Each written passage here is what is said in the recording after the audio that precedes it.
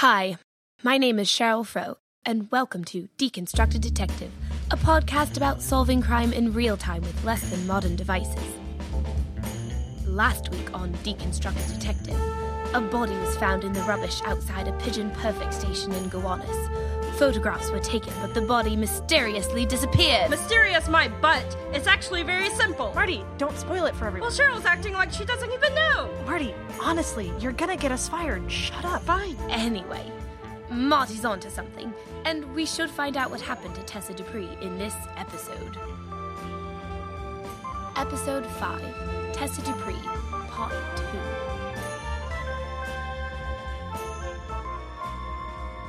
This week on Deconstructed Detective, Marty heads into Polish Palace in Gowanus to follow a lead she has on the Tessa Dupree case.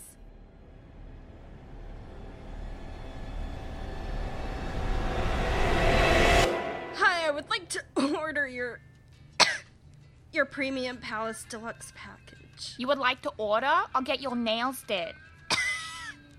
Get my nails did. Follow me. Marty follows the counter lady to the back of the store. Here's Regina. She'll hook you up. Have a nice day. You, sit at counter! Meanwhile, Tucker calls Brad into the station to go over some test results from some labs he ran on the rhinestone pink nail polish found at the scene of the crime. It's got drugs in it. What? The nail polish has drugs in it. I have to tell Marty. Brad takes out his pager. Seriously, dude, why don't you just call her? Marty doesn't have a phone. She needs to get with the program. Technology is evolving. The world is changing. Hey, you leave Marty out of this. Fine. I don't need to argue about this. It's inevitable anyways. Everything is inevitable anyways. This old ways thing is getting old. I think it's cute. I think you need to get a grip. While Brad and Tucker talk about tradition versus innovation and the modern progression of information transfer and the way it affects society, Marty emerges from the back of Polish Palace in a cold sweat. You're in a cold sweat. Seriously, it's like you never had your nails did before. I haven't. Here. Marty hands the counter lady some cash. Only one of her hands has long fake nails glued to it, and only one finger has polish on it. Well, your nails even did. You can't go out in public like that. It's freaking embarrassing. Well, that, my dear counter lady, is a matter of opinion. If good old Regina had finished the job, that would have been freaking embarrassing. As it stands, I still have half my dignity. Well, just don't go around saying you got your nails did at Polish Palace. My boss would have my head. I'm sure she would.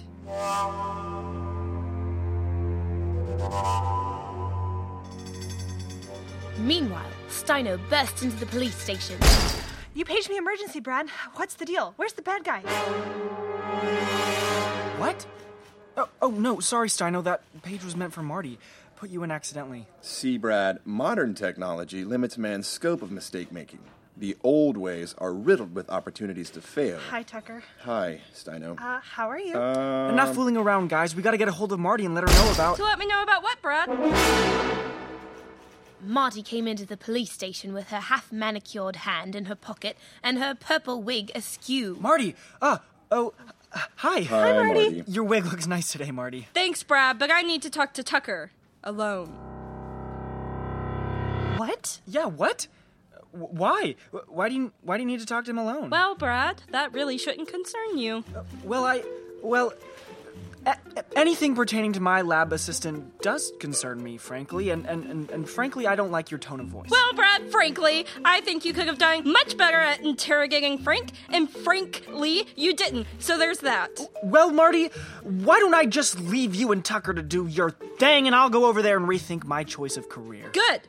After Brad walked away from his and Marty's completely unnecessary fight, which Marty started because she was self-conscious about her nails, Steino looked from Tucker to Marty. What is it, Steino? It's just that you and Tucker hate each other, so I don't get why you'd want to... Marty took her hand out of her pocket. What the hell? Yeah, what the Marty? It was for the case, Steino, all for the case. They kind of look nice. Not helping, Steino. Tucker, can you pry the pink one off my finger and run a lab on it? We need to know if it's the same pink polish that Mary Jane leaves around as her calling card. Marty held out her pink pinky to Tucker. Yes, but you should know, Marty, all the Mary Jane pink nail polish has drugs in it. So if that really is her polish, then... I should feel drugged. Which I do. No, you wouldn't be able to detect it from only one nail being polished. Well, something about my nails being done makes me feel nauseous. Marty, you do know drugs don't make you feel nauseous. They make you feel other things. Unless you have too much of them. Then... Okay, Tucker, enough about drugs. I swear it's like you do drugs or something. You know so much about No, Marty, I just read the internet. If you really did read the internet so much, you would know that reading the internet is bad for you. Marty, we are not having this discussion again. What? You too afraid to admit that going to a good old-fashioned library is better than sitting behind a computer screen, which is actually just a manipulation of light, color, and sound? Marty? That the old ways are far more effectual than the new ways? Marty! Sorry, Tucker. I don't have time for this. I have to go to my zoology class. Bye, Sino. You're still my only friend. Marty sticks her hand back into her pocket, nods to Brad, who looks away as she makes her way out of the police station, and heads downtown to class. While Marty bikes past the Delmonicos on her way to school, she sees Mike sitting on the sidewalk with a pigeon on his shoulder. Oh, Marty, there's something wrong with my poor pigeon Thursday. Oh, hey there, Mike. What do you mean? Well, firstly, he will only fly on Thursdays. And secondly, he's not delivering my letters, properly at least. Thirdly, he smells like this. Marty sniffed the pigeon and discovered that the bird smelled heavily of some sort of fragrance. That bird smells heavily of some sort of fragrance. Is it the pigeon you bought off of Frank? Why, yes. You should get your money back, Mike. Ah, but Thursday is my friend. I wouldn't give him up for the world. And what do I need money for anyways? Too true, Mike. Too true. Marty heads into her zoology class. You're late, Marty. I know, I'm so sorry. Please continue. As I was saying, the difference between carrier pigeons and homing pigeons is simple. A carrier pigeon is a type of fancy pigeon that has a particularly hard wattle. A homing pigeon is a type of pigeon bred to find its way home, even over very long distances. Marty, where are you going? Sorry, Professor, got a jet. Mark me as absent if you need to. I already did. Marty bikes to the library and pages Steino to meet her there. Steino does meet her there, and Marty is already surrounded by books. Hi, Marty. What's the emergency? Hi, Steino. Who are these two small human children? Bowman and Reese. I'm babysitting right now. But you said it was an emergency, so here I am.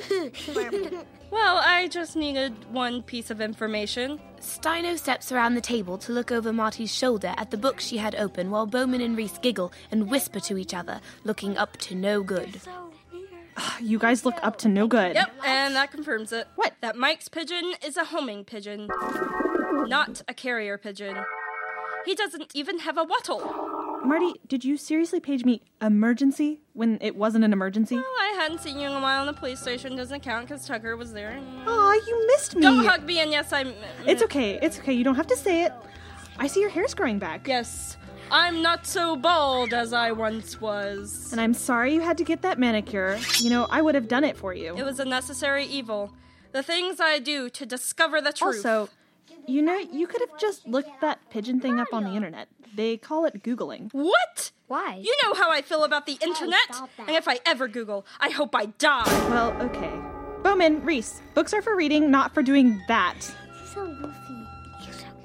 I have to go find Mike. I'll page you later. Marty bikes past Delmonico's again, where Mike is still sitting with Thursday. Hey, Mike, come with me to see Frank and bring Thursday. I have a sneaking suspicion. But Marty, I'm sitting on the sidewalk right now. It's warm today. Kind of busy. Mike! I'm only kidding, Marty. Of course I'll come. Mike and Marty grab city bikes and head to Gowanus. As they pass the Polish Palace on their way to the Pigeon Perfect station, Marty shudders. Hey, Marty. I'm a little out of breath here. I'll catch up. All right, Mike. Marty pedals out of sight, and Mike hails a taxi. By the time Marty gets to the Pigeon Perfect station, Mike is sitting on the curb. How did you get here so fast? I don't know. Shortcut? Sounds plausible. Let's go! They go into the station to find Frank methodically scrubbing an empty pigeon cage. Frank, where was this pigeon trained to fly to every Thursday? That pigeon would fly to a place in Soho. Here's the address. He hands her a slip of paper. Frank, you got any advice on how to get Thursday's waddle to stay straight? He doesn't have a waddle. He's a homing pigeon, not a carrier pigeon. Damn. As Frank and Mike chat about pigeon wattles, Marty bikes hardcore to Soho, to the address Frank wrote down for her. She finds that it's an apartment above a Patricia Weiss fashion studio. She buzzes up, but no one answers. She doesn't stop buzzing until a voice over the intercom says, "What do you want?" I have some Chinese food for apartment 4A. You didn't order Chinese food. Well, miss, someone's ordered Chinese food and I'm not leaving till it's delivered. Fine. The voice buzzes her up. Marty knocks on the door. The lady that had been talking to her through the intercom opens the door.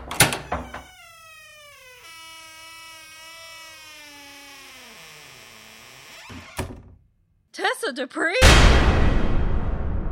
Next week on Deconstructed Detective, why the bloody gosh darn is Tessa Dupree alive in an apartment in Soho? Stop acting like you don't know, Cheryl. Stop it, Marty. Bugger off, Marty. Is it really so shocking that I am still alive?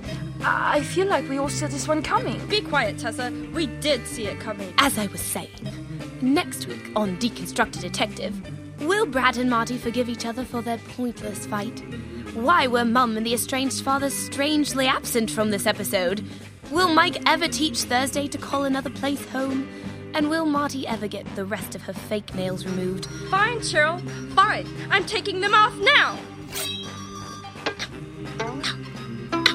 All this and more on Deconstructed Detective.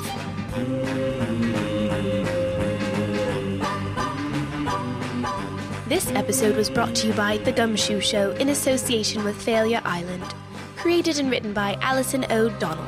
Directed, edited, and produced by Cameron Danger Stripmatter and Alison O'Donnell. Starring Liz Stanford as Marty Stambaugh, Jonathan Sally as Brad, Megan Restine as Steino, Campbell Moore as Tucker, Alison O'Donnell as Tessa Dupree, Mary Loziak as the Counter Lady, special guest appearance by Charles O'Brien as Homeless Guy Mike, and hosted by me, Heather Kate, as Cheryl Froh.